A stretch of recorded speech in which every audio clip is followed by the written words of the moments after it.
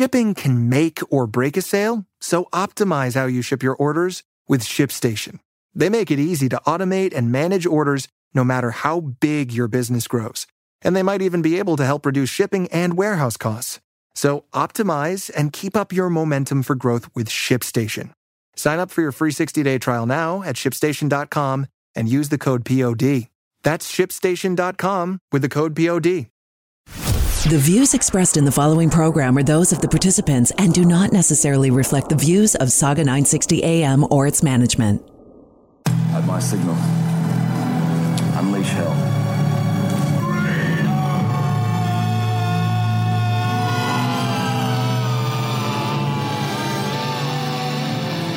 What will you do without freedom?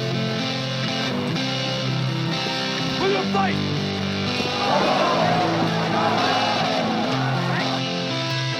Greetings, welcome, happy Friday. You are listening to News Talk Saga 960. Marc Patrone with you for the next 2 solid gold hours of freedom-loving news talk, awesomeness. So very glad you could join us to wrap up your work week right here on the Marc Patrone Show. Lots coming up. Jocelyn Bamford on the need to get our schools back to normal, to get kids' sports back to normal, back to what it was before COVID. Enough of this commie great reset crap. Georganne Burke's going to be on the show on the optimism in the Conservative Party ranks. Well, the Tories are running neck and neck, and in some polls actually ahead of the Liberals by maybe 3 points, so they're definitely in it. We also have Tom Quiggin on the ISIS attacks in Afghanistan yesterday and the shameful way Canada has abandoned its friends over there. Why is this Prime Minister, why is Trudeau being let off the hook by the bought-off media in the midst of an election campaign? Why? Oh, yeah, because the Liberals bought them. Right. Conservative Party leader Aaron O'Toole releasing this statement, and I have to tell you, it's not half bad. Let's listen. Canada shouldn't turn its back on our friends and allies. We certainly shouldn't turn our backs on the people who gave everything to help us and who believed in our promise of a better tomorrow. There is no easy path. There are no easy answers. And at this point, the sad truth is that after months of delay, we won't be able to help everyone. But I can tell you with absolute certainty, we could be doing more. We should be doing more. We need a plan to help as many of these people as possible. We should be extending our hand to offer assistance wherever we can. As a country, we were caught unprepared for the evacuation, but we can't be for the aftermath. How we react now, how we help the people who helped us at this dire moment, this is a question of who we are as a country and as a people. Here are 3 concrete things that we can do right now. Number 1, rededicate ourselves to work with our allies and Afghanistan's neighbors to help anyone able to flee the Taliban. Number 2, work with our allies, including India, to establish humanitarian and refugee corridors. Number 3, provide political and material support to Afghans resisting the Taliban occupation. And that's a key one as well, because it shows that we haven't given up on freedom. So, you know what? It's a good statement, and he showed restraint. I mean, he could have ripped Junior a new one. Lord knows Trudeau deserves it, but, he offered some valid alternatives, things that we could be doing. I know I have to tip my hat off to O'Toole on that. I think it's a solid statement. I really do. All right? I'm just saying. Anyway, Joe Warmington is also going to be on the show today. Richard Syrett and I tackle the election campaign latest, so plenty to come over the next couple of hours. Also, this ramping up the hate and bullying as the Toronto Star becomes unhinged over the slowing take-up of the COVID shots. And our own Saga 960, wow, she's amazing. Carleen Nation totally carpet bombs their ass. She writes this online.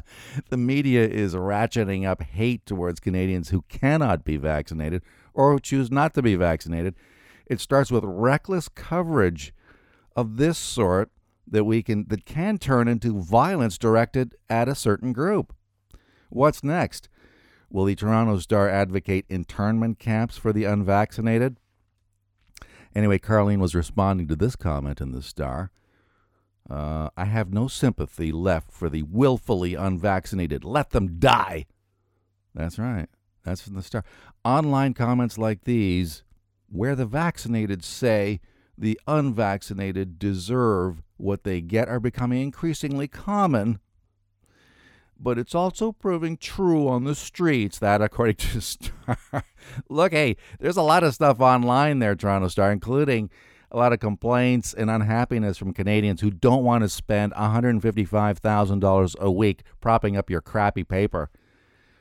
The Liberal government-backed rag ran this story. Most vaccinated Canadians are indifferent to the unvaccinated getting sick with the virus, with 83% saying they have no sympathy for a lot of people who've been vaxxed are also getting sick. Anyway, they're saying for those who choose not to get the COVID-19 vaccine and fall ill, well, according to a poll by Angus Reid, wow, this is the Toronto Star's take on that poll, most Canadians, well, they just might as well turn their backs on those people. So did they do a push poll to get this narrative that Canadians don't care, or that we're all completely divided on, whether you're vaxxed or unvaxxed? The Star has been demanding vaccine passports and getting more and more desperate, I think, as Junior's numbers fall. Yeah, I think there's a correlation there. I really do. They also say unvaccinated patients do not deserve ICU beds. At least that's the point in the story. Really? You can die in the hallway. That's right. Some people do anyway in our healthcare system, but oh my, whatever will I do without the Star feeling sorry for me? First of all, I never asked for your empathy or your sympathy. It means nothing to me. I mean, your sympathy and a couple of bucks might get you a cup of coffee, and a crappy one at that. Secondly, I have had to pay into this healthcare system all my working life. Government has taken tens of thousands of dollars in taxes from me over the years to fund this medical system of ours, which frankly isn't even that good. And I still pay out of pocket for certain things anyway. So if being unvaxxed means I'm not going to get health care, really, if I need it, well, I want my money back. Tell you what, I want government to cut me a big fat check. Let's call it $250,000 with interest. And I'll pay for my own private care and insurance. You don't have to worry about me at all. And you don't take any more of my money for health care, by the way. Deal? Seriously. This is a cry for help from the Star. They know the Junior is hated from one end of this country to the other. And the Star has a huge financial stake in a Liberal victory. Oh, they do. Because of that fund, right? What, $600 million to prop these guys up? Not just the Star. There are others, certainly, getting money. But the Star is the most obnoxious and pathetic of the bunch. And Junior's campaign is going badly, so this is going to cost them money if he goes on down to defeat. They know that this so-called newspaper of theirs is irrelevant. And they collect a ton of money to keep the lights on over there. Our money, my money and yours, are being wasted propping up that bitter, frustrated old rag. Yeah, anyway, so the Toronto Star should tell its sugar daddy that if the government is going to withdraw care for the unvaxxed, give us our money back with interest today. Got to take a break, my friends, commercial break. We'll be back with lots more on Saga 960 and the Marc Patrone Show after this.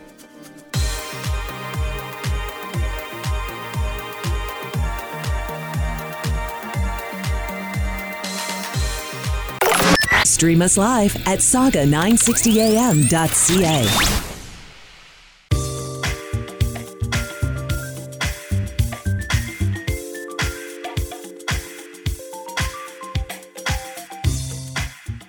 Listening to the Marc Patrone radio program, heard exclusively on News Talk Saga 960. And we are back with more on News Talk Saga 960. So very glad you could join us on this Friday edition of the Marc Patrone Show. We have Jocelyn Bamford on the line. Jocelyn is president of the Coalition of Concerned Manufacturers and Businesses of Canada. Always great having Jocelyn on the line to chat with our listeners. Welcome, Jocelyn. Well, happy Friday to everyone, and boy, do I have a lot to unload on this week. What a crazy week. I don't know about the rest of you, but doesn't it feel like the world is absolutely spinning out of control? Yeah, it sure does. And I mean, you're right in the front lines in a way, maybe not the front lines, but you're dealing with employees who have loved ones in Afghanistan, trying desperately to get them out. And of course, if you have a Liberal MP, then that individual is probably too busy doing other things like trying to get reelected in order to help people. Yeah, you know what? And it just makes me so angry because, how dare Trudeau call this election? It was the fourth wave of the pandemic. I can't believe that they didn't have intelligence going into this, that the U.S. was going to be pulling out of Afghanistan. I'm sure as partners in the G7 and in all of the things that we do with the United States, that we wouldn't have had a heads up that this was going to happen. And now, I have an employee that went to Afghanistan a few weeks ago to marry his bride, came back before just as things were starting to get bad, but had no idea that it would turn so bad so quickly, and is desperately trying to get his wife out of Afghanistan. I mean, and try and get MP to help in Scarborough is nearly impossible because they're all out electioning, and that's what I was told when I've been making some calls to see how we can help them. So it just makes my blood boil when all of this is going on, and the federal Liberal Party is putting themselves before their citizens, and it just seems like this has been a shift that's been going on for quite some time. It used to be that we elected officials to work for us because in a democracy, that's what it's all about. But increasingly, the paradigm has shifted, and they believe we work for them, and we need to change that paradigm, but quick. But I also have a friend whose husband is an interpreter, and she's trying to get her sister out, who's widowed with 2 children, and again is up against a huge brick wall that she's getting no assistance for. So just a very frustrating week for a lot of folks. Yeah, absolutely is. And for you to have to deal with desperate people, I know we've had people on the line. We've had Joe Warmington. I mean, he has colleagues, translators that he's worked with, interpreters rather, and those people are fighting for their lives. And you see the pictures of people standing in sewage canals with their visas in hand and trying desperately to get the attention of our staff over there, and they can't do it. I cannot imagine what these people are going through. It must be absolutely desperate. They're fighting for their lives, and so for our governments to have left those people in the lurch, and it seems like this Prime Minister seems to be getting off scot-free. I mean, enough of this crap already. I'm calling out the media because they really have to go after him. If this was a conservative prime minister, I can tell you that he'd be getting shredded on a daily basis over this crap show in Afghanistan, this total dumpster fire and their handling of it.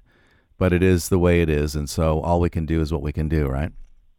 Yeah, it is stunning to me with all of the things that have happened with this federal government, how anybody can be supportive of them. We wonder what color the sky is in their world. It just is stunning to me.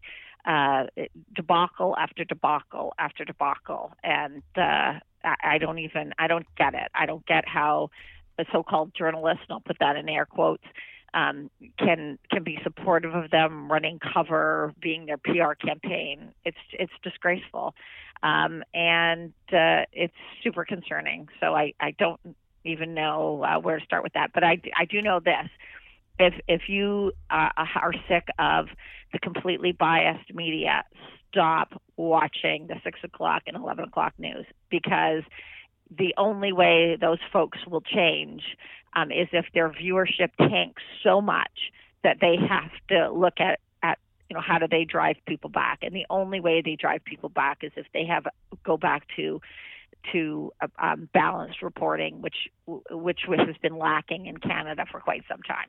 Yeah, absolutely. But the CBC's ratings, they've tanked. And but we have had reports of the Prime Minister getting a bit of a rough ride. We've had people heckling him on a almost daily basis. And he had protesters out in British Columbia yesterday. Let's hear what that sounded like. Are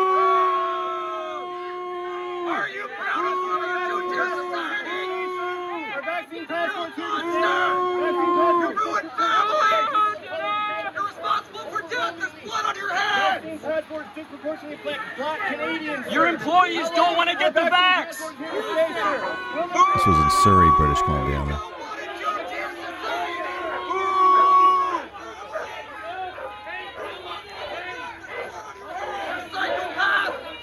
He's got police all over the place. So they walk him back to his car, surrounded by a phalanx of officers. Well, anyway.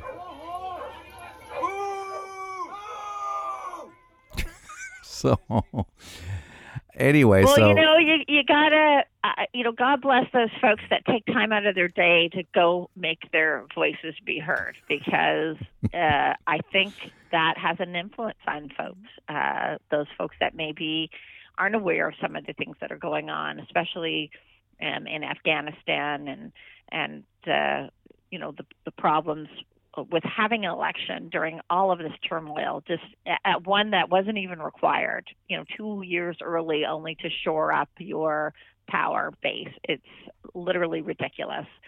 And they should send a message, and there should be a consequence to doing this. Well, there's some indicators in the polling, Jocelyn, that he may have to pay the price, at least early on. I mean, there's plenty of time left for him to try and get back the support of Canadians. But once it starts to go downhill, once it heads south, it's kind of hard to turn things around. He's got the TV debates, so everybody's kind of wondering if that's going to be the point, the game changer one way or another. But so far, when you see polling, for instance, from Ecos, with the Tories actually ahead now by a few points, pretty close, obviously. So we're not talking about pulling ahead by, 8 points or anything like that. But just the psychological effect of seeing the Conservatives at about 33 points and the Tories even dipping below 3, according to some, at 29%. It suggests that the Canadians are pushing back not only against the idea of an election, but against other things, including this idea that somehow we should be taxing Canadians on their primary residence if they sell their home. I mean, this is something that Canadians, I know, have definitely been against in the past, but they're trying to sneak it through. There are indicators that it's in the Liberal Party platform. I don't know. This is not a good idea for the Liberals. What do you think? Yeah, I think it's ridiculous. I think most Canadians see their home as their one true investment that can see them through retirement. And I think that, taxing your principal residence, which, by the way, you've paid with after-tax dollars. So you've already paid taxes, double taxing people. And I ask people, how much of your labor do you want to work for the government and give to the government? And how much do you want to keep for yourself? And when you see that increasingly you're spending equal, if not more time working for the government than yourself, that should raise some alarm bells with folks, because, I don't want to be, they want us to be little hamsters on the wheel, just making money for them. And I don't want to be doing that. I want to work hard and have the majority of my efforts go to me and my family and not to the government, so that they can turn around and help their friends out by giving them lucrative contracts. That's not a win situation for most folks. You also wanted to talk about education. Your kids are still in the school system. You've got some issues with the COVID curriculum or criterion? So the GTHL, the hockey league, my kids all play hockey in the GTHL, and they just announced that if you are of age to get a vaccine, that in order to play hockey, you're going to have that vaccine. And I can't for the life of me figure out, as I've told you and your listeners before, Marc, I'm vaccinated, as is my family, but we did that knowing that the long-term effects haven't been studied, but deciding that, that odds are better to get it than not get it. But we've made that choice, and I totally appreciate those people that for them it wasn't an option, and I totally recognize that there's lots of people with either autoimmune disorders or anaphylaxis or allergies that the vaccine shot's not appropriate for.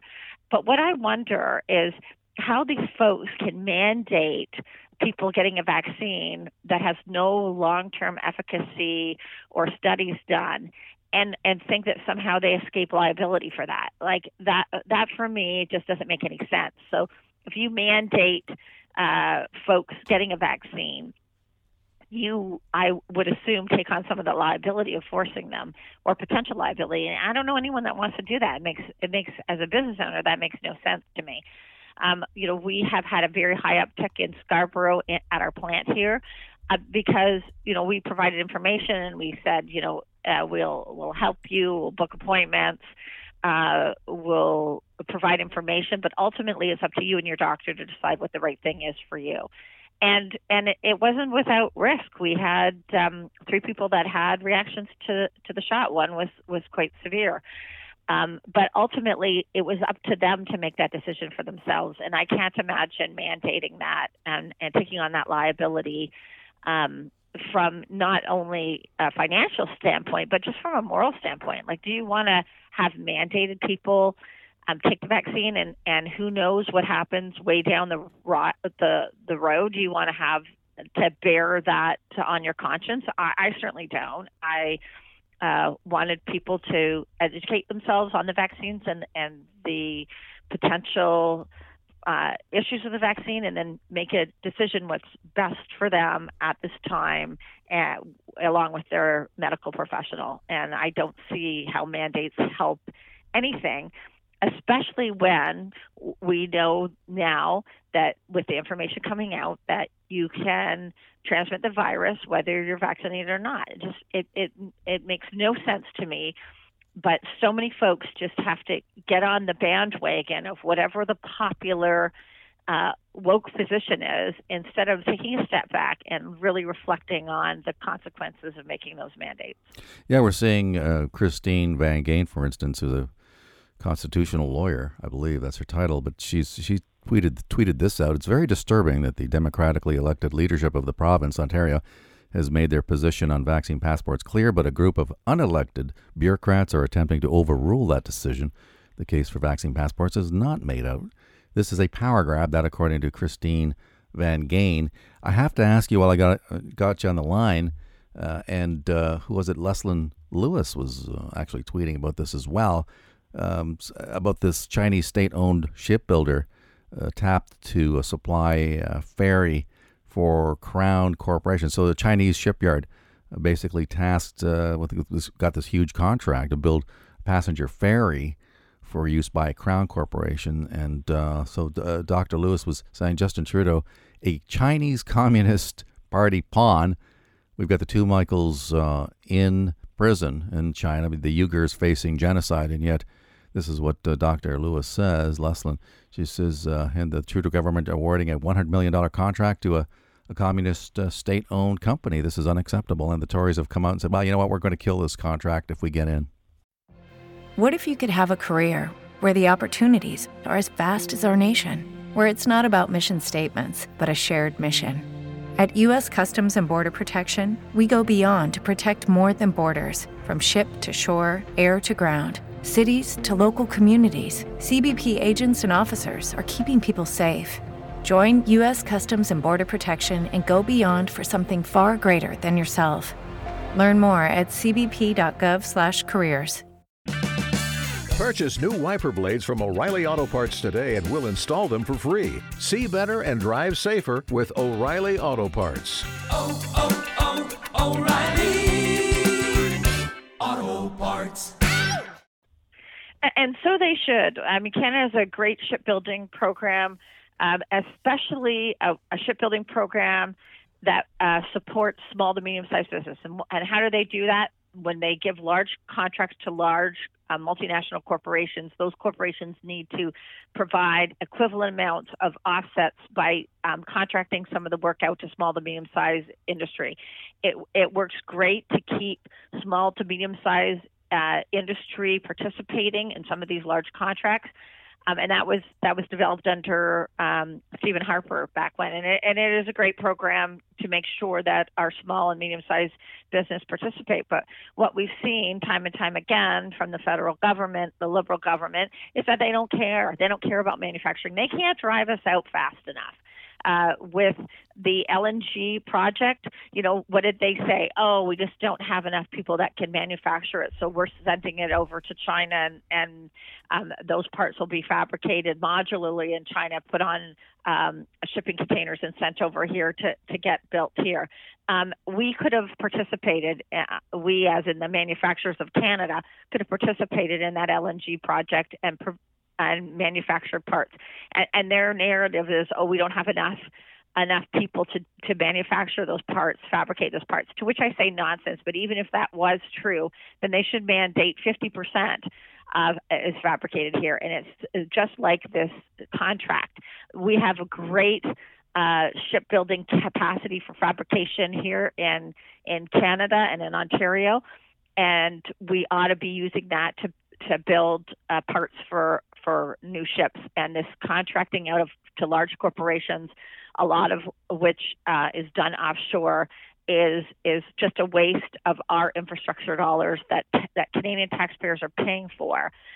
We should be able to participate. And when you add on that we have Buy America in the United States, so a lot of Canadian fabricators that build parts in the transportation or infrastructure areas are shut out of U.S. And to have our Canadian government absolutely looking to offshore all of these manufacturing jobs, which, by the way, are the lifeblood of the middle class in Ontario and Canada, is just unconscionable. So if the Canadian government's narrative is we didn't know about it, well, then cancel the contract if that's the case. Mandate that it has to be fabricated in Canada if that's the case. There's lots of ways to get around this. And the fact that they seem completely unwilling to even entertain a conversation on it just shows you that their main objective is to drive manufacturing in the middle class out of Canada. And they're doing it. And they're doing it almost completely undeterred. Well, we're going to try to deter them. Yes, and you know what? We need to speak out. We need to do something. Because Lord knows the bought-off media is not interested either. Right. So talk to your the election's coming up. Talk to your friends. Talk to your family. Share some of this stuff on your social media platform. Let's make sure Canadians understand the issues at hand and how this election really is about. Do you want to preserve the middle class economy, or do you just want to have large corporations and folks that are doing minimum wage service jobs? I want to maintain the middle class. I want to maintain manufacturing. So let's have that be a door discussion when your politicians come to talk to you about garnering your vote. Thank you, Jocelyn. Appreciate it as always. Always good to get this all off my chest on a Friday, and I hope everyone enjoys the weekend. Absolutely, and we will. Jocelyn Bamford is president of the Coalition of Concerned Manufacturers and Businesses of Canada. We're going to take a brief time-out commercial break. Back with more on Newstalk Saga 960 and the Marc Patrone Show after this.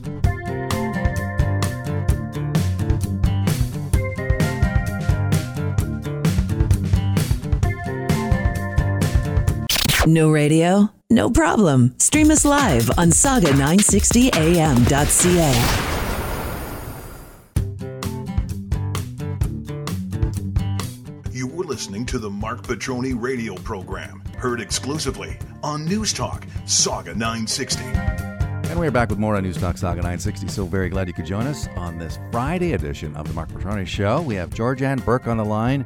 Georganne is Senior Vice President of Pathway Group, a communications expert, a political strategist. She's also a consultant who supports the Conservative Party of Canada. So as you look at the polling, What's going through your mind as you see polling companies like Ecos, for instance, which has been notoriously down on the Tories, at least according to some, now has the Conservative Party ahead.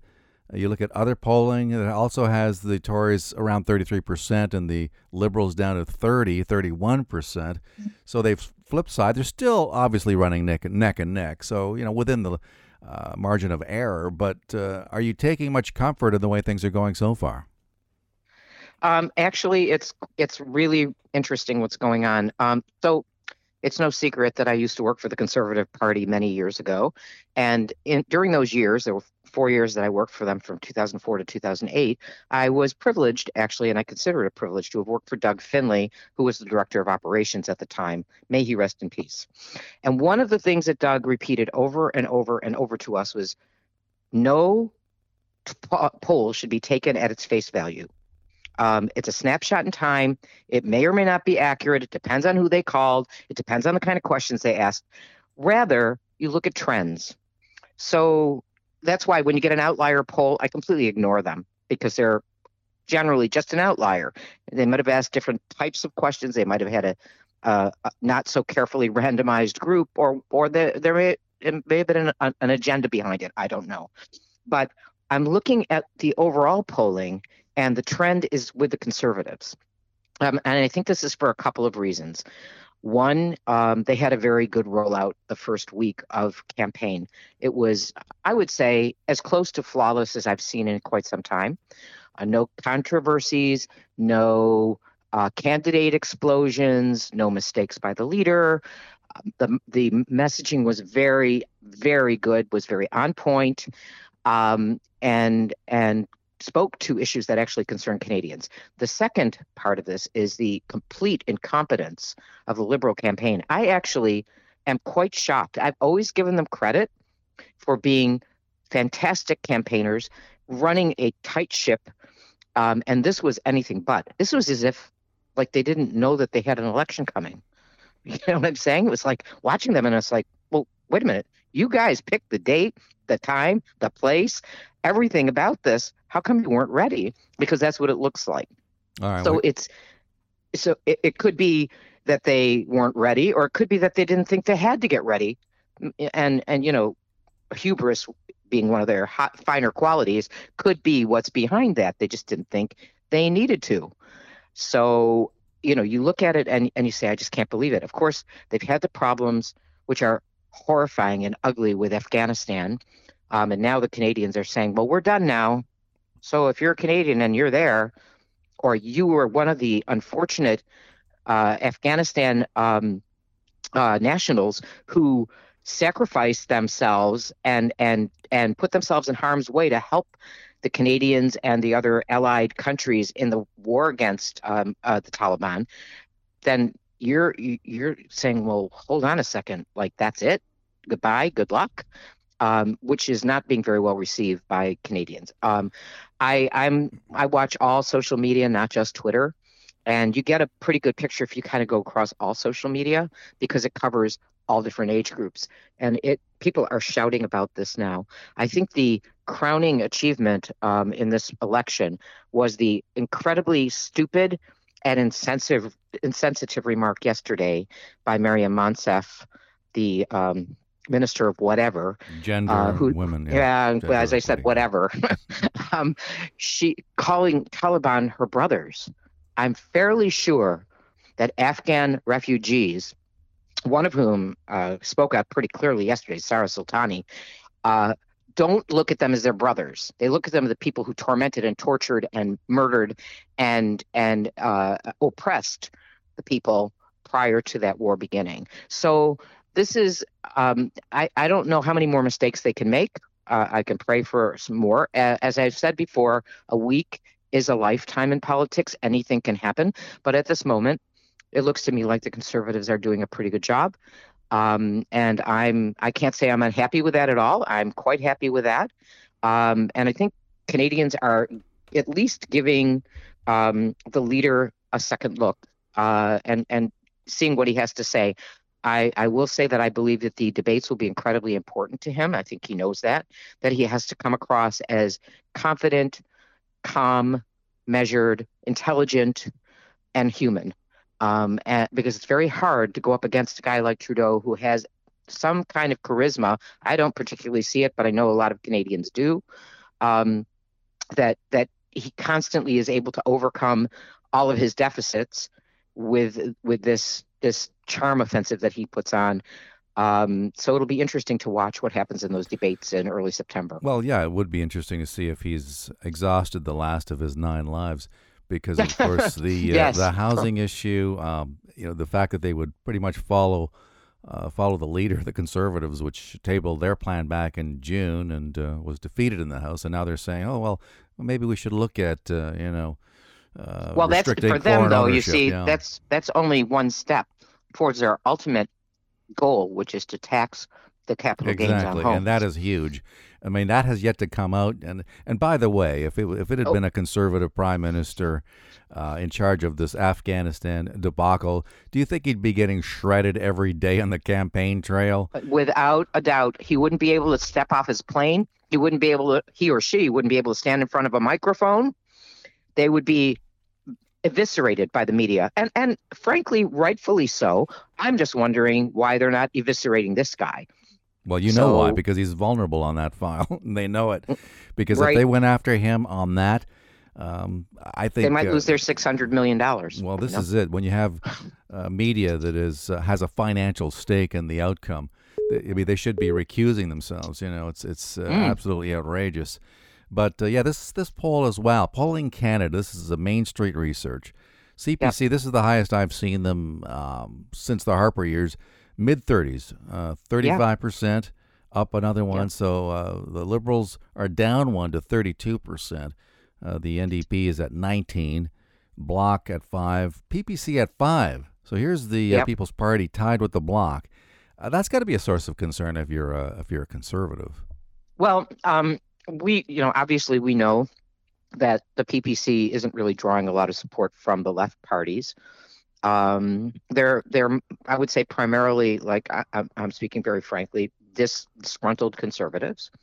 Some libertarians who never really supported any of the parties very much, but mostly disgruntled conservatives. I understand their unhappiness. The difference between them and me is I share some of the concerns that they have, some, not all. But I would never start another party because I've seen what happens when you do that. Rather, what you have to do is continue to fight inside your party. And I don't mean privately so people don't hear. As you know, I'm out there saying things publicly when I'm unhappy. And I know that doesn't always endear me to the people on the inside. But on the other hand, I don't see any other way to make changes in your party if you don't stay and fight. To take your marbles and go home is not the way I think you should do things. So we disagree on that. But it is definitely a concern. And in some ridings, listen, I can tell you that I know of at least 2 ridings that were lost in the last election because of the PPC. They didn't win. They got a few hundred votes, but those few hundred votes would have turned the riding for us. And they were up in the GTA. So, I know the harm that they can do. But on the other hand, the Liberals have a problem too, because people are feeling so lethargic and not engaged with them. And they're unhappy with the situation, even though they may not say it. There are lots of people in the party that are not so happy with the way things are going, the Liberals. They're looking at the NDP. They're looking, at the Green Party, the more, radical ones, I guess, because the Green Party has gone down a path that I completely do not understand. That being said, they're looking at these other parties as places to park their votes. The Bloc continues to get whatever it gets in Quebec. I mean, you can't look at that. You have to look at that as a number within Quebec. I don't know that they do that. They talk about it as a national number. Yeah. But if you look at it within Quebec, it would be more accurate because nobody votes for them outside of Quebec. Yeah, so what's their percentage in Quebec? I don't know that. So, I mean, I would say that they're a threat to the Liberals in Quebec. So, yeah, and the NDP could be too, although Quebecers are not so interested in voting for Jagmeet Singh because I think we all know why. They don't like a guy with a turban, it's absolutely true. Like, this is true. Wow. They're, for all of their talk about human rights and all of this other stuff, they actually are pretty narrow-minded, Wow. many of the people there. I Okay, don't mean everybody. that's, Don't get mad at me out there. I'm talking about the facts of life are that there's a problem for a guy with a turban who's the head of a party in Quebec. Not really much of any other place, but there, yes. What do you base that on exactly? Where do you get polling, that from? Polling over a long period of time. You know, I'm talking about, you know, the kind of perspective point of view polling, not elections polling, but looking at issues and attitude polling. That is definitely an issue. So you it's think definitely a problem. That's hurting them. So racism. I think it does hurt him in Quebec. It doesn't make it easy for him to make inroads. A guy like Jack Layton, who was actually born in Quebec from Hudson, you know, they looked at him differently. He was, you know, more kind of person that they could identify with. And they were mad enough at the Liberals at that time to go vote for the NDP. If you recall, he ended up with 106 seats. A lot of them were in Quebec. Yeah. Big surprises. Like they had run children in those seats and they won. So, it's true. Yeah. So, I mean, there isn't that the Quebec population won't vote NDP. They will, but when they're comfortable with whoever's in charge. And I don't think they particularly like this guy. And, you know, certainly at least one of the theories, and I've seen polling that kind of bears it out, is they don't like the fact that he wears a turban. And it's not that he's a Sikh, but that he appears to be a religious guy. They're not wildly religious there, and they don't like religious stuff. So, okay, so that's the issue then.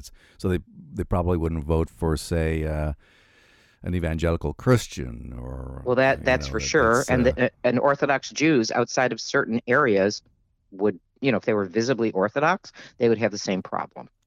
I suspect a strong, hardcore Catholic, you know, who had held very strong Catholic views would be rejected as well in Quebec. They tend to be very secular voters. Yeah. Which is, they're the first to turn on you anytime somebody goes in the direction of a, say, social conservative and starts dealing with exactly abortion. And as you know, religious people tend to be social conservatives, but tend to hold more, and it's a small c, conservative views of life. They want to be left alone. They want to live their lives. They want to be respected. They don't want the government in their face all the time. Certainly don't want the government in their religious life. They want to be left alone to do things in their own way.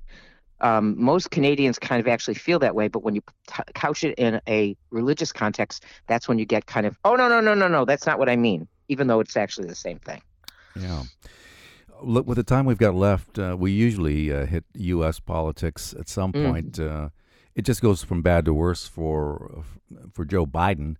I think the media is trying to spin this disaster in Afghanistan as something that was, you know, it was a tough decision on his part, but ultimately history will, agree with his approach, getting out, you can't stay in there forever, and trying to blame Trump and so forth.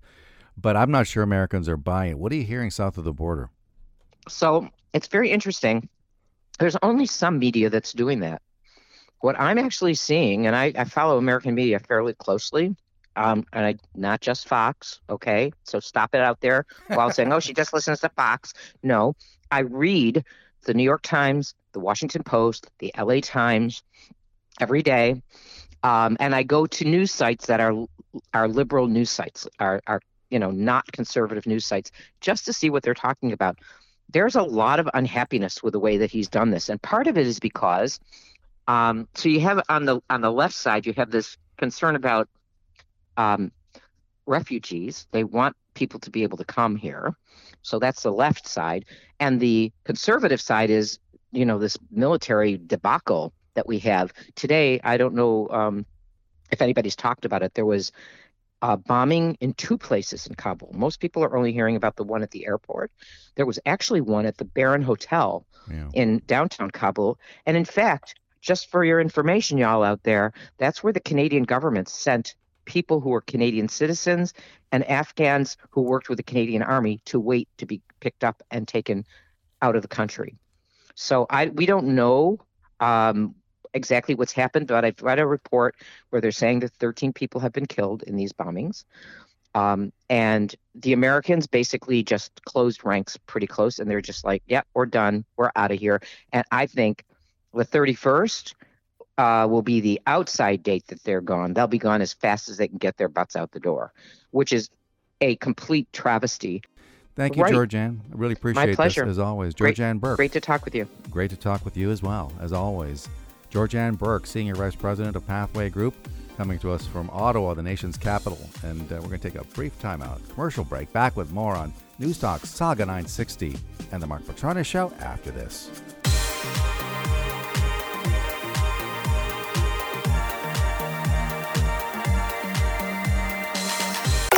Stream us live at saga960am.ca.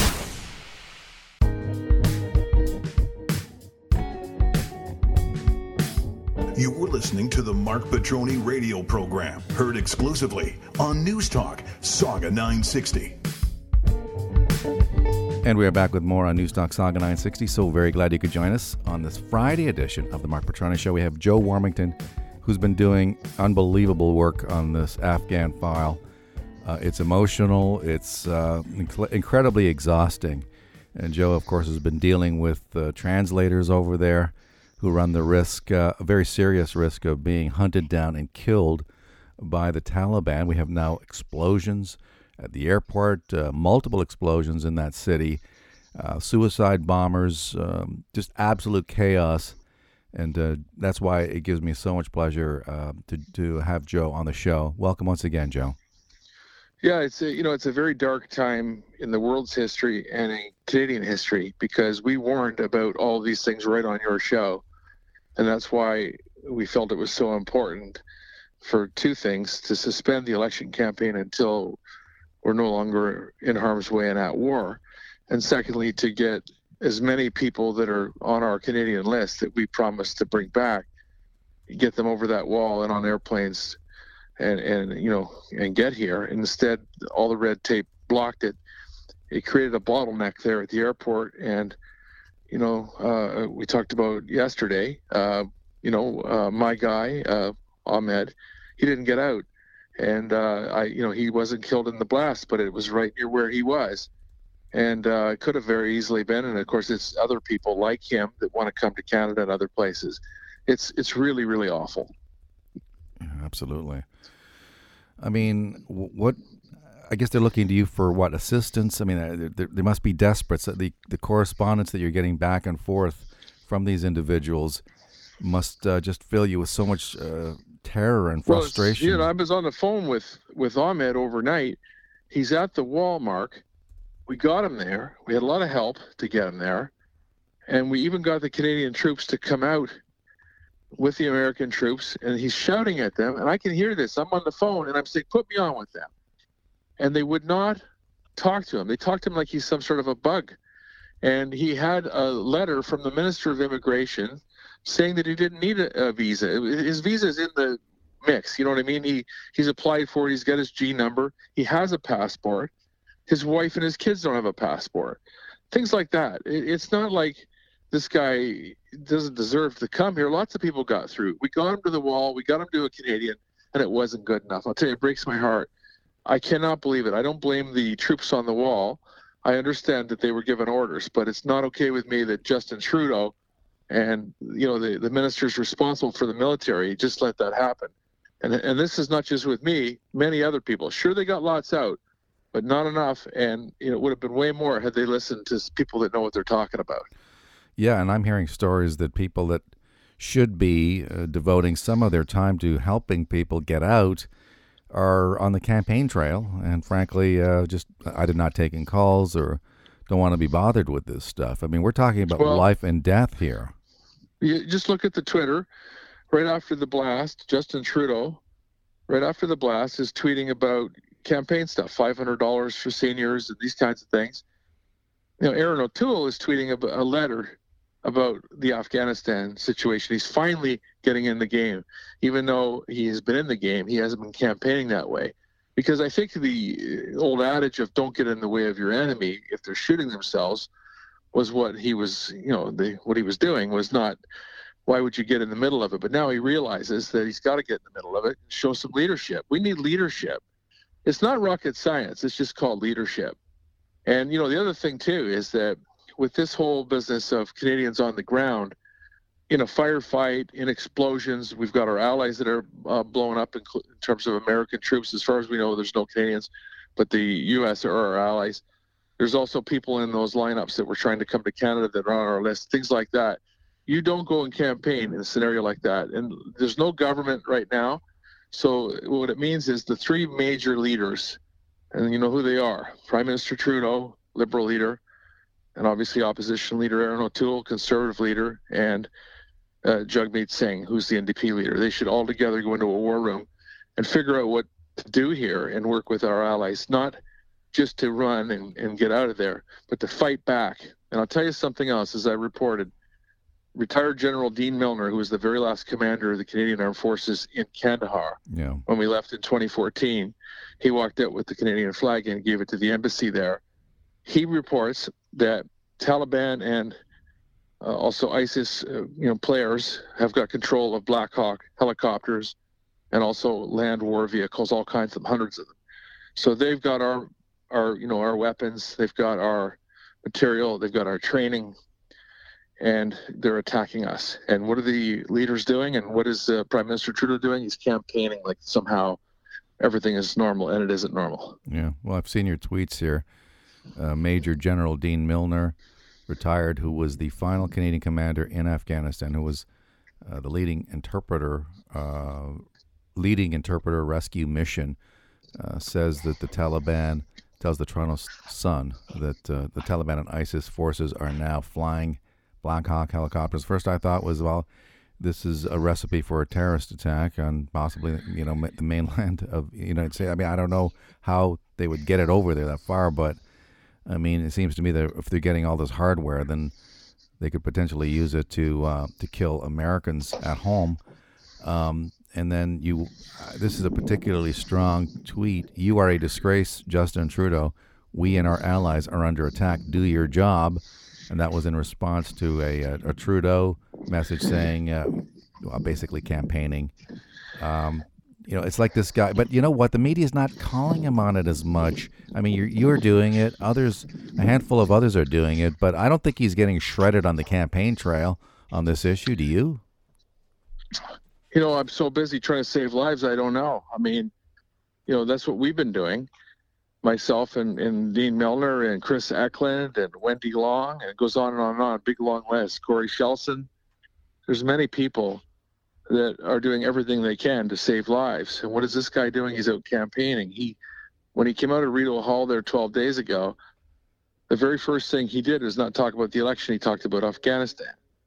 So that's your first clue. He should not have gone forward with this. He should have told the Governor General, we're going to do an election another time until our troops are out of harm's way and our people are over here safely. Instead, he campaigned. So no, I don't know. To answer your question, the media party is what it is. I think they have been holding him to account. There's some really good reporters out there. Bob Fife and Mercedes Stevenson stand out to me. There's other good ones too, Marika Walsh and different ones. So I think they are going to hold him to account. I'm not, I try to be, as you know, I try to be diplomatic. I'm way more diplomatic than you are. But I have to call it, that was disgraceful to be campaigning while we've got our allies and our innocent people that we're trying to bring here bombed, families bombed. It's not the time to campaign. It's the time to, let's get going. Let's do something. And we're at war. It's a war. And so, I'm looking for some serious leadership. I don't see it there. And then adding to all of this is a Trudeau cabinet minister calling the Taliban our brothers. And that's the other thing. I mean, so it just adds to the sense that these people are trying, on one hand, to help our people, I guess, to the degree that they can, but on the other hand, trying to suck up to the Taliban. We don't want to irritate them too much and call them our brothers. You know what I mean? You can't appease these people. They're terrorists. They'll cut your head off. I mean... Yeah, and she doesn't speak for anybody when she says that. She speaks for herself, perhaps, but she's sitting in this, as a minister of the government. It's not the government's position. It's her her interpretation of it. So she was way off on that.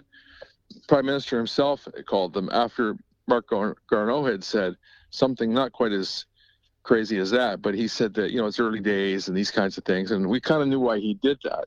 Prime Minister on the election trail clarified it and said that they're a terrorist organization. So, even the Prime Minister knows that.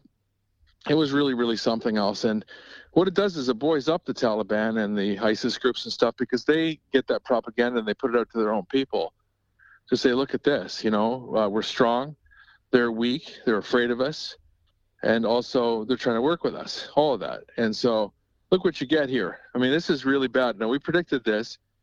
I'm really, I feel sick at heart because of the bottleneck there, because of all that stupid bureaucracy. Now, we all know there has to be security there, but there's so many cases of people that it's clear that there were families, etc. The other thing, too, is that I heard 3 or 4 days ago that there were bad people inside the airport complex, because my guy, Ahmed, he got in there that one time and he got thrown out by people like that. So, we knew right away. And the military knew. And I think that's why they got out of there. They started to sort of pack up early, because I think they'd lost control of the inside, Mark. And I think that, the result of that is on display right now. All right, my friend. Well, it's you're right. I mean, you said it off the top of the interview that these are dark times indeed. But it's nice to have people like yourself, journalists who actually give a rat's ass about what's going on, actually care. I want it to go well. I don't dislike anybody.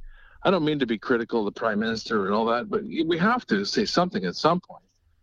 I mean, nothing's working. I mean, everything they do is wrong. And, this business of me having my interpreter be at the gate to a Canadian soldier, and several of them, and they won't look at his, they won't help him, and his children are sitting there suffering from dehydration and everything else, and they just turn away. I mean, I'm sorry, but I'm embarrassed. I had to apologize to the guy in an email because it was humiliating. I mean, everything I did was to move him to that spot so that they would rescue him. I thought they were supposed to be heroes over here. And what is that? They turn around now. He could be beheaded at any time. Look at, they're doing that. They're killing people all over the place. I mean, I don't know how much longer he's going to live. He's a guy that is, a high-value target. He's been threatened already before. So, you know what? Of course I'm emotional about it. I'm glad that I got a lot of people here, and I have not been critical of the ministers. The Mendocino and Sagen are working very, very hard. I know they are, because I'm in touch with themselves and their staff overnight and 3 a.m. and all that stuff. They care, and they're trying. And I don't blame the Liberal government for everything, because that wouldn't be fair either. There's a lot of blame to go around, including with Americans and this administration and the one before it, and the one before that, and the one before that. But the buck has to stop somewhere. And, when we're saying all along, cut it with the red tape, stop that, get these things moving. This is before the Taliban walked in. The other thing that really gets me, and then I guess we'll call it a day on this, is that when the Taliban took over the second province, that's when guys like you and I were saying, wow, we better get serious about this. And they didn't. They just figured, you know what, we'll just take our time, lollygag around. And they figured it'd be 6 months until the Taliban got to Kabul and that the people would fight for Kabul. Well, it didn't happen. You saw the rest. And this is why this is a really, really ugly time. I don't think history is going to be very kind about it. No. I mean, here we're in the midst of an election campaign. I mean, I think people would look at Trudeau favorably if he took time off away from the campaign trail and focused on this. I think Canadians would understand. I mean, I don't want to give him any advice at all, but it's too late now, though. It's too late now. Because he didn't do that, we ended up with this result. And, again, I'm not blaming him for it, because this is a really bad enemy. The enemy is the Taliban and ISIS, and not our own leaders. But they really do everything through a political lens. And it made no sense to have the election when they did. Once it was clear that it wasn't working, he should have suspended it then. I asked him to do that. Others did too. And he didn't do it. And as a result, he has to wear this. This is his fault in terms of the Canadian part of it. And, people have to judge him when they vote. Yeah. There's no way I'm voting for him, I'll tell you that. Well, polls suggest that he is starting to pay a price. His numbers are down. I don't know I don't know if you've seen some of the recent polling, but they're I running. don't pay attention to them. I don't care about polls. All I care about is what's right and wrong. And what's right and wrong doesn't matter if you can get elected and sell your stupid agenda. The bottom line is, what is our job? Is to protect our people and protect our allies. That's it. And we didn't do that. We failed. And we've got to wear it now. And you're absolutely right. History is not going to look kindly on us. And we're going to have to stare at these people in the face when they question, their families question, why we didn't do more to help them. And what are the implications going forward? Who's going to trust us in the days ahead when they look at what happened there and think, well, obviously you guys can't be trusted because look what you did in Afghanistan. You failed those people, so therefore the trust is gone.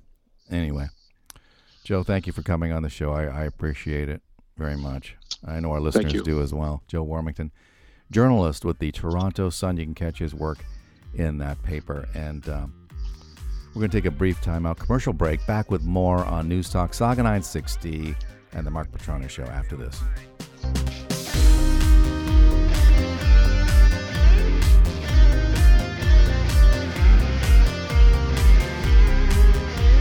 No radio? No problem. Stream us live on saga960am.ca. You were listening to the Marc Patrone radio program, heard exclusively on News Talk Saga 960. All right, we're back with more on News Talk Saga 960. So very glad you could join us on this Friday edition of the Marc Patrone Show. We have Tom Quiggin on the line. Tom, of course, an intelligence expert, a man who has testified before committees, before trials, and he is looking on with amazement, as many of us are, as tragically a dozen or so U.S. soldiers were just killed in Afghanistan in a series of blasts. The third one appears to have been the deadliest, Tom. What do you know about what's going on in that troubled country? Well, good afternoon, Mark, and thanks for inviting me to Saga 960. Yes, indeed, a tragic day and a difficult day, but not unpredicted. As noted, it would appear around a dozen or so U.S. Marines and one Navy corpsman have been killed in what appears to have been a suicide blast. There appear to have been two suicide attacks, actually, one close to the airport, one close to a hotel. And then later this afternoon, apparently there was a third blast again, although it's not clear what's happening there. This was warned about. It was known about. French intelligence had warned about this for a while. The British intelligence had warned about it for a while. This is most likely not the Taliban that's done this. This is ISIS Khorasan, or ISIS-K, as it's sometimes referred to in the popular press. It's worth noting that the Taliban itself originated in Pakistan. It's also worth noting that this branch of ISIS, ISIS Khorasan, also originated in Pakistan before moving up into Afghanistan. ISIS-K has been around for since about 2015, perhaps. They've been responsible for about 100 different terrorist attacks since then, the most deadly of which was when they blew up a hospital in Kabul about a year ago and killed 24, 25 people, something like that. It's worth noting that they're an Islamist group, which is to say they have the exact same ideology as the Taliban. They are Islamist. They believe in political Islam. They believe that Islam is not a religion by itself. In fact, it is a total political system which should run the government, the finance, the economy, the medical system, the education system, the arts, everything. In other words, Islam is the solution, as they say. Islam should control all aspects of your life. So the question arises, people are confused, like, why is ISIS-K doing something which runs against the Taliban, and why are they attacking each other? And the answer is ISIS-K actually looks at the Taliban and says they're weak-willed, they lack the ability to use violence properly, and they need to take a harder stand against America, harder stand against what they would loosely describe as infidels and apostates, etc. So as hard as it is to believe, ISIS-K takes a harder political line and a harder line on violence than does the Taliban, and ISIS-K looks down on the Taliban because they look at them as weak.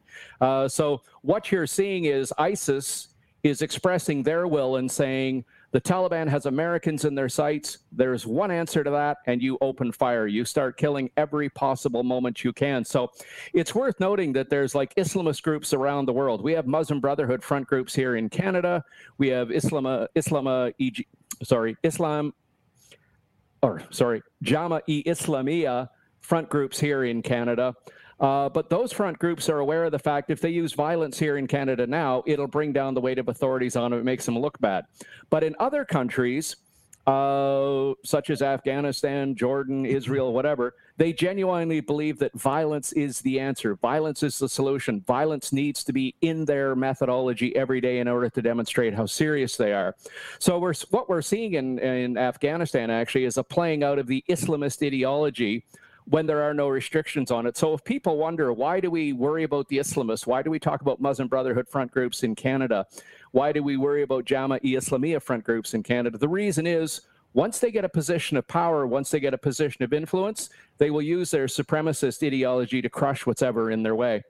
For Canadians of a certain age, like perhaps you and I, we actually studied Russian history, Soviet history, and there's an analogy to be had here that when the Russian communists took over the system in 1917, not only were the Bolsheviks fighting against the government of the day, the aristocrats, they were also fighting the Mensheviks, who were their fellow communists. So we see the same thing going on in Afghanistan. You have two Islamist groups, both of which are incredibly violent, but each one has a different interpretation of how that violence should be used, so they turn on each other.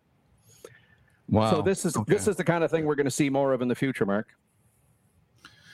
And by the way, the death toll now 72 dead. But I expect that number will rise. It usually does in two separate explosions, actually three now, in Kabul's airport. Two suicide bombers. This is the story in the Globe and Mail, Tom. And gunmen attacked crowds of Afghans flocking to Kabul's airport, transforming the scene of desperation into one of horror in the waning days of an airlift for those fleeing the Taliban takeover. At least 60 Afghans and 12 U.S. troops were killed. That according to Afghan and U.S. officials. So the bloodbath there is stunning, and it seems to be getting worse by the hour. But if I hear you correctly, what's playing out here is almost the ISIS wing exerting its influence over the Taliban. So the Taliban may not even entirely be on side with this violence, because we've heard that there have been some discussions. We know even back with Mike Pompeo during the Trump years that there were discussions with the Taliban on various levels. And so those talks probably have been extending into the Biden administration, and ISIS seems to be coming along and saying, well, no, you guys are a bunch of wimps. We're going to show you how it's done, and they're ramping up the violence. I'm not putting words in your mouth, but as I hear this being played out, the Taliban may not entirely be in control here. Is that fair? That's not an unfair statement. I mean, it has to be made clear that the Taliban is an Islamist group, it's a supremacist group, and ultimately its success depends upon its ability to use incredible amounts of violence very quickly, which is how they conquer territory and how they force people into submission. But it also has to be understood that the Taliban has a somewhat larger long-term strategic view of what they want to do in Afghanistan and what they want to do in the surrounding region, which is to say Pakistan, Iran, the Kashmir area of India, and also they're looking at moving into the Punjabi area of India. So they have a longer-term strategic view. They'll use violence. They will suppress women. They will run the cruelest regime going. But it's a more intelligent use of violence, whereas ISIS has a more sort of, I almost hate to use the term blitzkrieg, but they have sort of a lightning war view of violence. So if you remember when ISIS took over large parts of the territory in Iraq and in Syria in 2014, they did it with lightning speed, and they did it with phenomenal violence. ISIS, for instance, if they go into an area, they conquer an area, They'll kill everyone in the village, men, women, children. They don't care. Just murder everybody. And then that message gets out very quickly to the next village and the village after that and the village after that. If ISIS is coming to your neighborhood, they will just kill everyone. And it's a very effective way of conquering territory, and it's a very effective way of frightening people into submission. So again, the difference between the two is the Taliban are a little more regional orientated. They want to control Afghanistan as a country. They want to build a national level infrastructure. They want influence in Pakistan, Iran, Tajikistan, Uzbekistan, places like that. And they have a sort of long-term vision of where they want to go, whereas ISIS is more sort of intense, more focused, and they just want to violently extend the message everywhere as fast as they can. ISIS also believes in what we used to call propaganda of the deed, which is an old terrorism term from the 1870s, 1880s, that if you want to create a world following, or if you want to create a following of individuals who are going to take up your cause, the best way to do that is to demonstrate your ability to deliver violence. Propaganda of the deed, as I say it was called. So ISIS has a tendency to do the most extraordinary acts of violence. If you remember when they first took over in Syria and Iraq, they put that Jordanian pilot in a cage, filled it full of gasoline, and set the guy on fire while filming it. They marched a bunch of Coptic Christians onto a beach and cut their heads off, in real-time video. That was not only to demonstrate what they're about, but it's also incredibly effective propaganda. It attracts people to the cause, and people of a certain ideology, people who follow the sort of political Islam, will be inspired by that, and they'll say, hey, look, those guys are actually out there really making a difference, and that's the team I want to join. Right, so they end up radicalizing people in North America, in Canada, the United States, and elsewhere. And then, of course, on top of all this, if all that wasn't enough, Tom, and I'm going to quote a tweet from my friend Joe Warmington, Major General Dean Milner, retired, who was the final Canadian commander, as you know, in Afghanistan, and who has been leading the interpreter rescue mission, tells the Toronto Sun that Taliban and ISIS forces are now flying Black Hawk helicopters. And so they've got all sorts of hardware now as well, Tom, that the Americans have left behind, billions of dollars in hardware. Way beyond guns. So now these people now are armed with, sophisticated technology here, drones, and also waiting in the wings, of course, are the Chinese and the Russians, who are also getting access to this. And in the midst of all this chaos, you've got people trying desperately to get out. You've got ISIS blowing themselves up with suicide bombers. I mean, this situation is hell on earth. I can't imagine. The worst place on the planet has got to be Afghanistan right now by a country mile. Yeah, when I was in places like Bosnia and Croatia, we saw the end results of what a war looked like. Your first time ever in a refugee camp is it's a life-changing experience to go into a refugee camp and see people who are just utterly defeated, utterly destroyed. They have no idea where they are. They have no idea what's happening because of the incredible violence that's been unleashed on them. So it is a scene, unfortunately, that many of us who served in places like Bosnia and Croatia or in Iraq, or those guys who've been in the Sinai or all kinds of places, this, unfortunately, is something that's terribly familiar to us, just to see this kind of panic. The people when they start to panic, they do the most incredibly stupid things, not because they're stupid people, but because they're desperate. So those guys climbing on the side of the airplane as it's taking off, you just look at it and go, it's suicidally stupid. But having seen that kind of panic, having seen what a war looks like up close, you start to understand why people think like that. Missing from the discussions here, there's another report floating around that the Taliban may have actually captured something they can really use, something they can sell. And these are, they're a single-engine turboprop aircraft. It's called Pilatus. It's quite often shows up in North America as a turboprop executive aircraft, seats maybe 12 or 14 people. But the U.S. Army version of it is a intelligence gathering asset. It's a light single-engine turboprop aircraft. It carries a whole bunch of cameras and monitoring gear, and it's used for battlefield intelligence. So it can monitor communications, it can do camera work, it can do intercepts, it can do all kinds of crazy stuff like that. Phenomenally expensive aircraft. They're supposed to be around $200 million a piece, even though the aircraft itself is only worth several $million. But what makes it expensive is all the spy gear. And it appears that the Taliban has captured a few of these things. So they will, I would imagine they'll sell a couple of them overseas because they're a phenomenal intelligence asset. And they'll be not just useful for what they can do, but useful for how you can take it apart and find out what makes it work. So as time goes by, what we're going to discover, I think, is some of the high-tech stuff like the drones, the intelligence collection asset, the biometric gear that the U.S. Army was using. The loss of that is going to be hugely significant in the sense that technology will be bled off to other countries. The Black Hawk helicopters, I'm not sure they're that much of an asset in the sense that flying those things is hard, maintaining them is harder, spare parts and all that stuff are hard to get for the U.S. Army, so it's going to be very hard for the Taliban. But more importantly will be things like the Humvees, which are lower tech, they're easier to maintain, and the MRAP vehicles, which are an armored vehicle, which is good against mined roads and things like that. Those are going to be a huge asset to the Taliban because they're relatively low tech and they can actually operate those. For the rest of the world, what I think is worth sort of examining, or what's worth doing a critical analysis of, is what will the knock-on effect be on this for ISIS in Iraq, ISIS in Syria? What will the knock-on effects be for the Islamist front groups here in Canada that are watching this and cheering it on?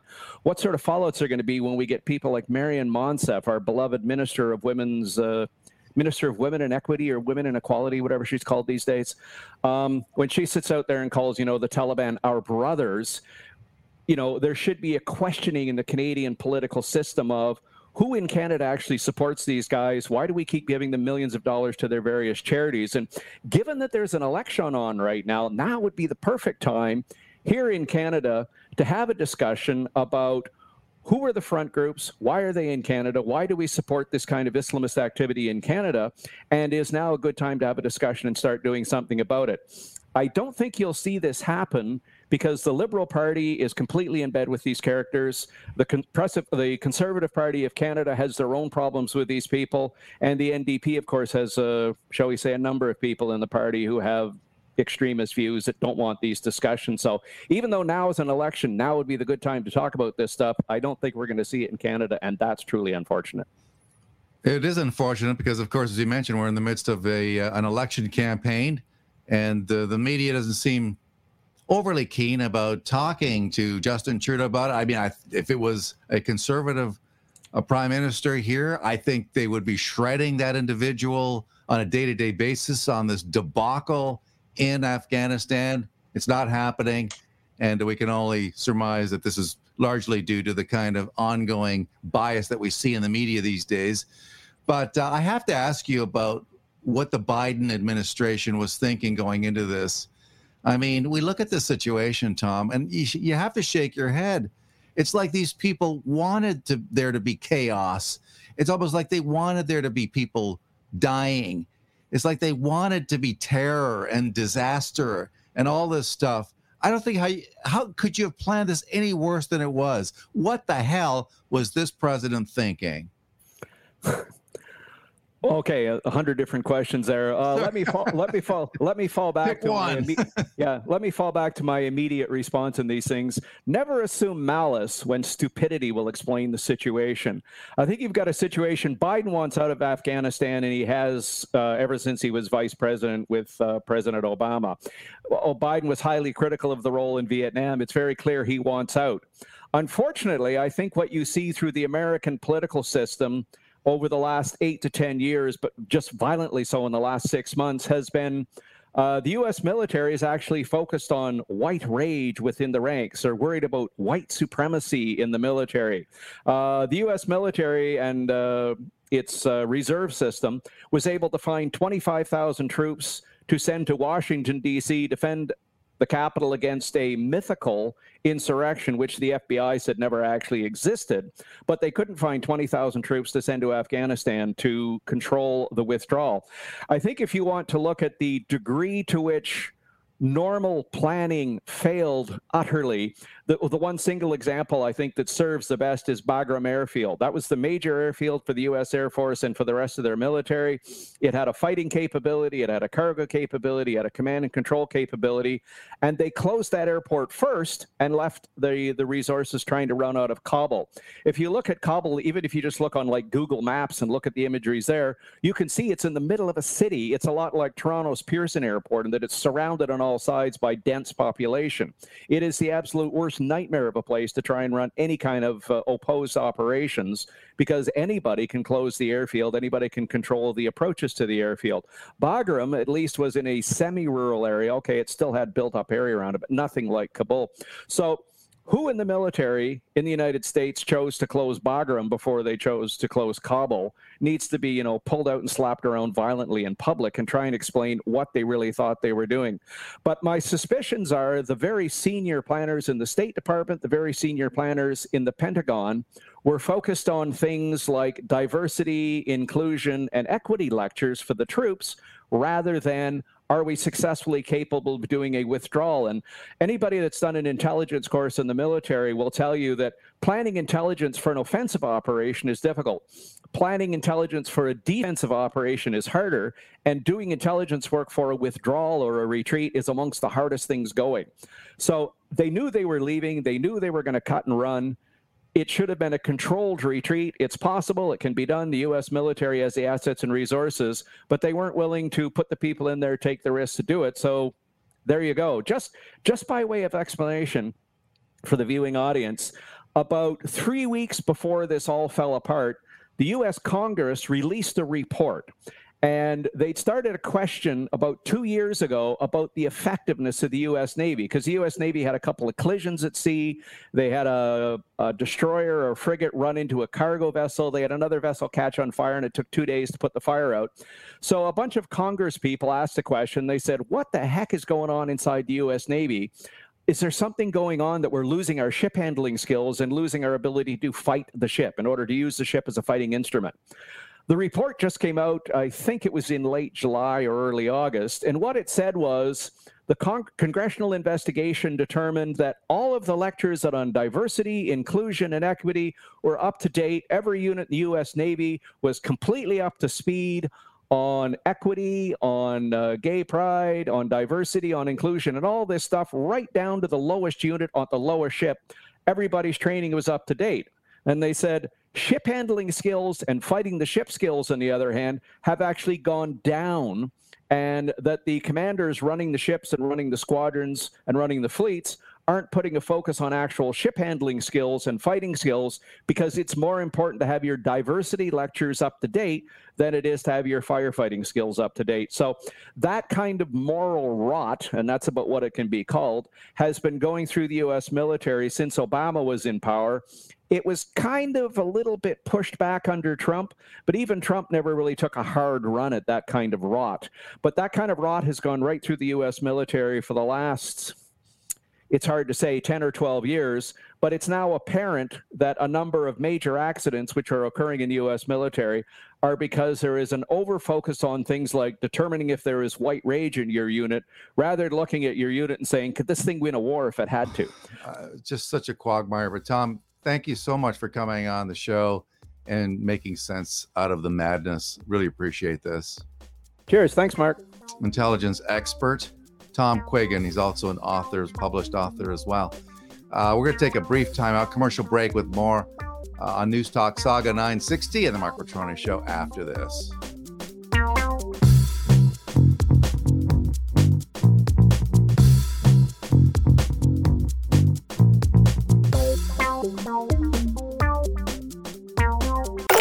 Stream us live at saga960am.ca.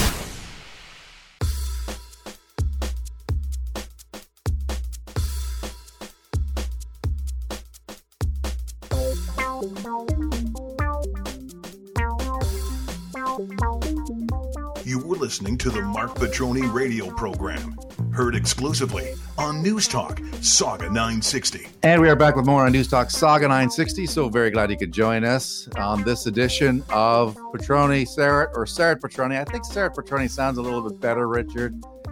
Let's alternate. Let's be equitable, Marc. Now let's be equitable. We need some diversity in this program.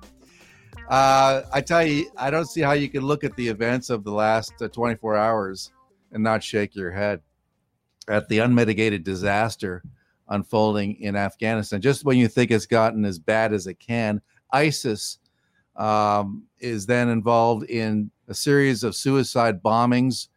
A dozen soldiers, U.S. soldiers, killed, a total of 72 people, and the death toll continues to climb.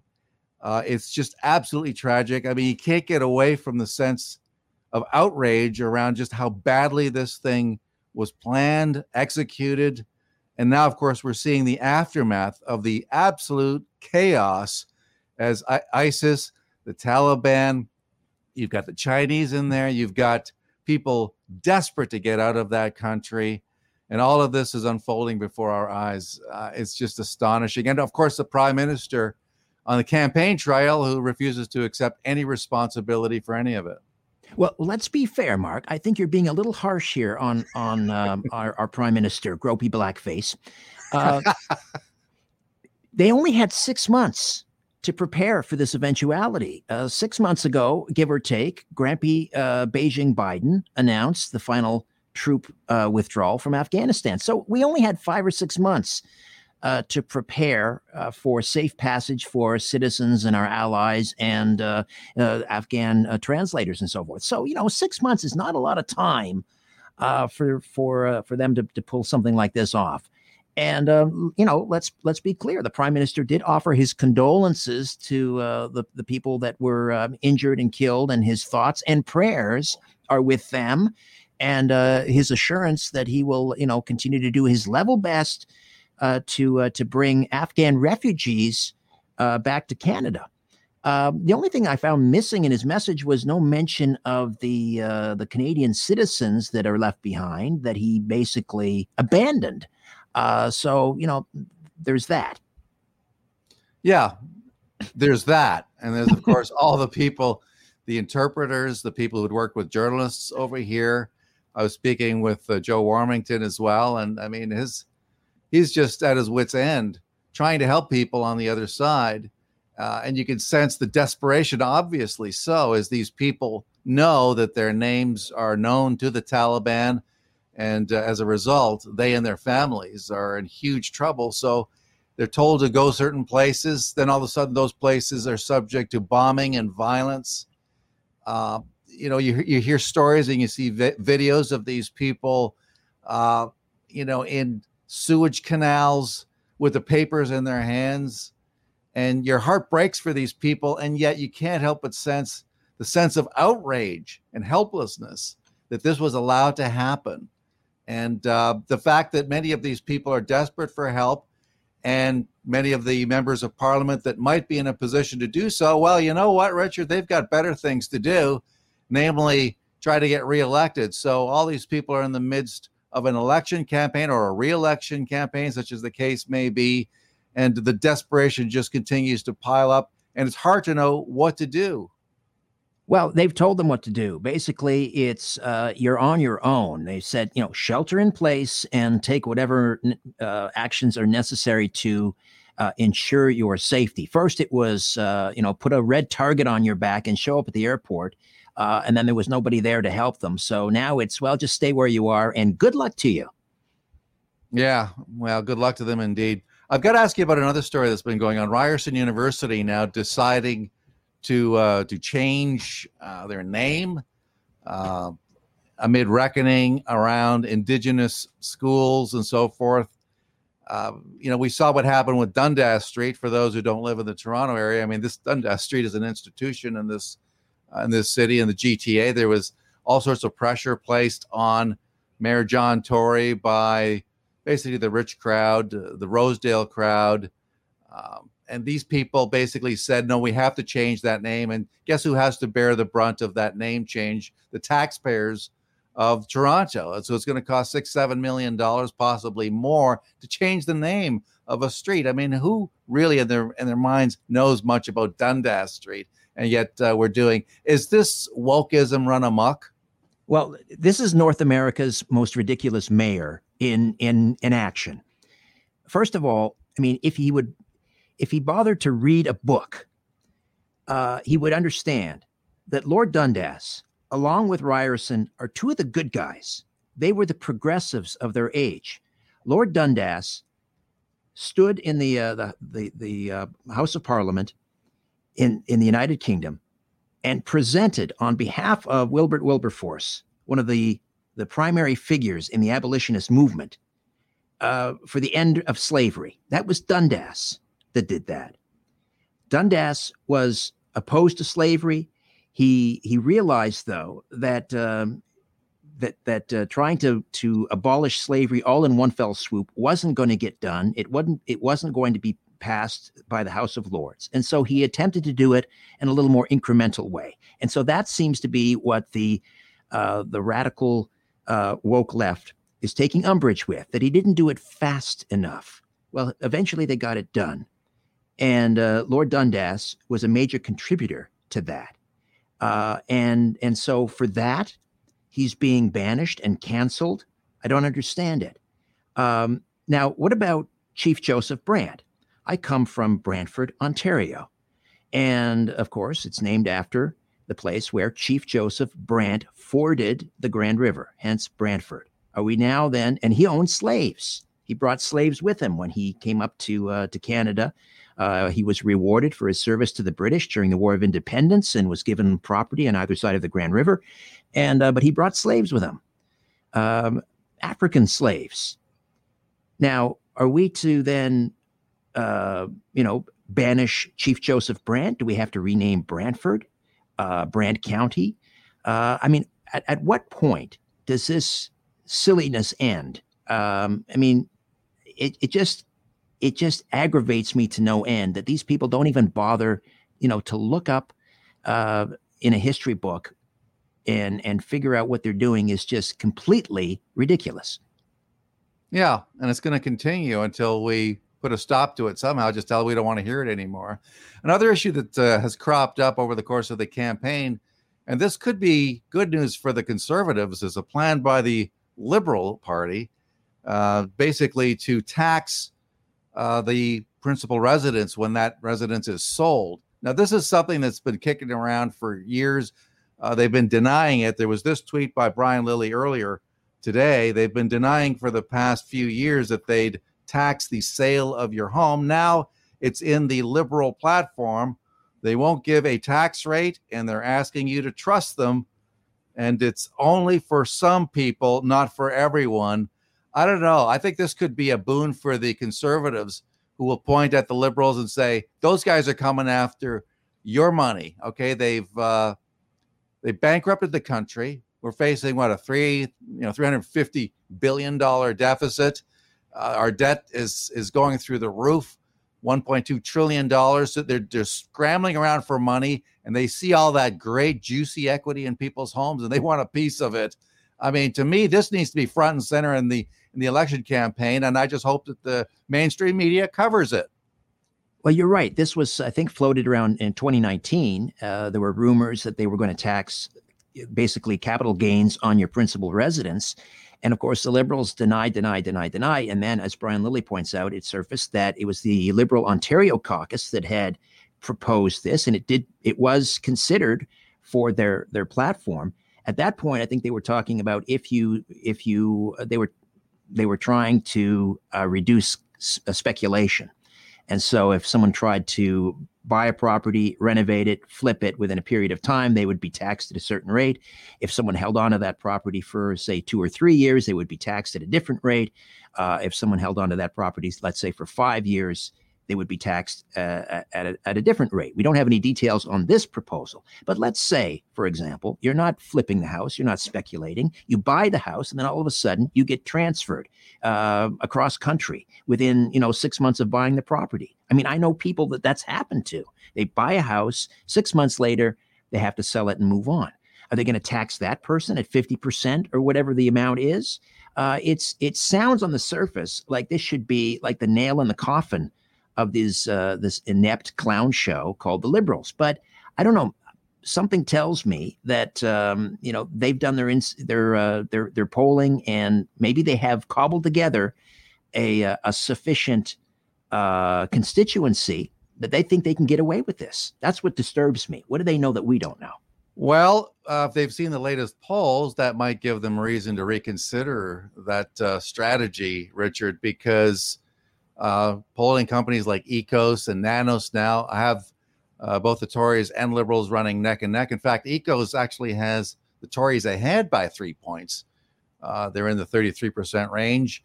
There are some polls that actually have the Liberals slipping under 30%, which tends to have the mainstream media, the liberal-friendly media, scrambling and getting into slightly panicky mode because they're seeing momentum sort of drain out of the Liberal campaign.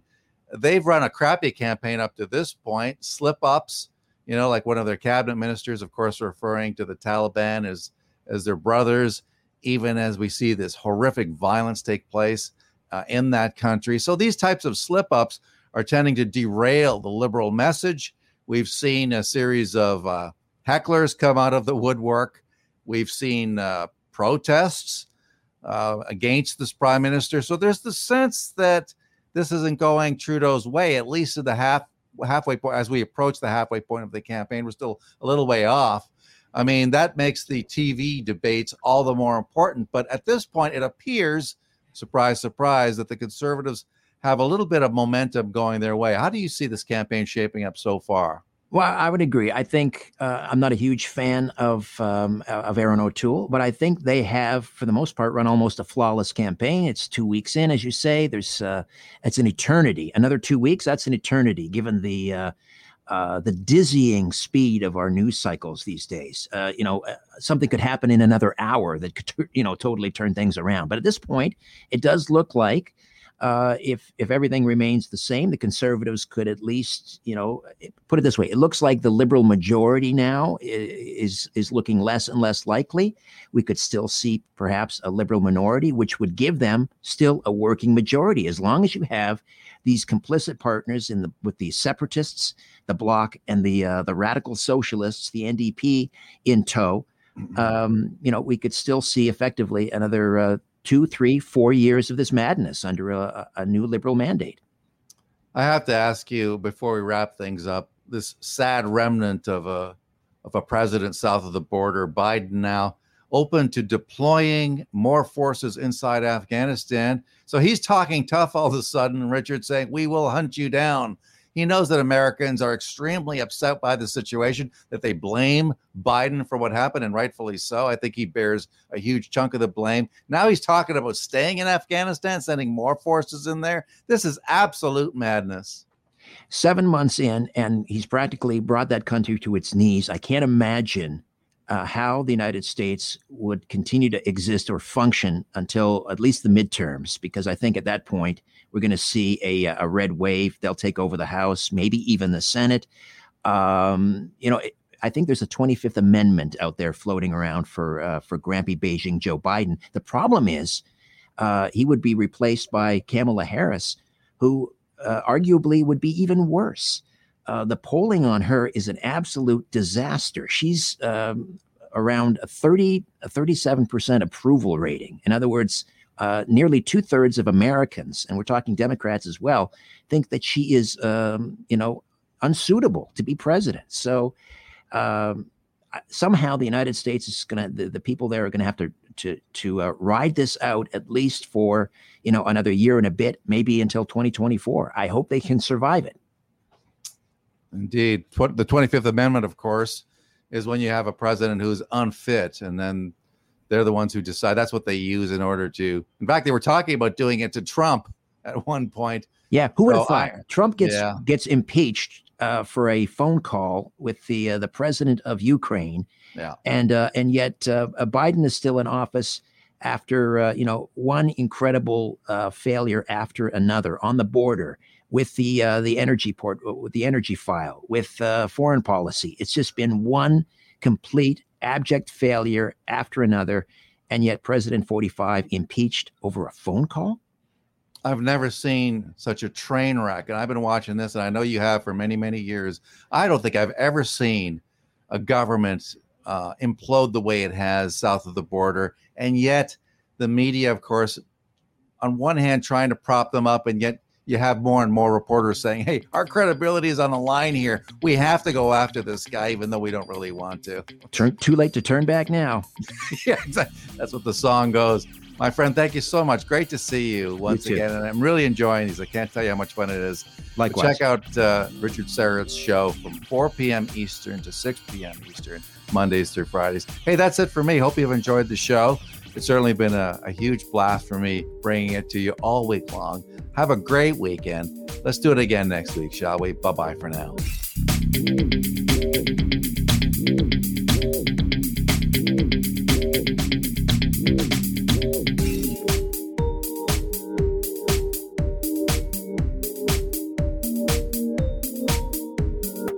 No radio? No problem. Stream us live on saga960am.ca.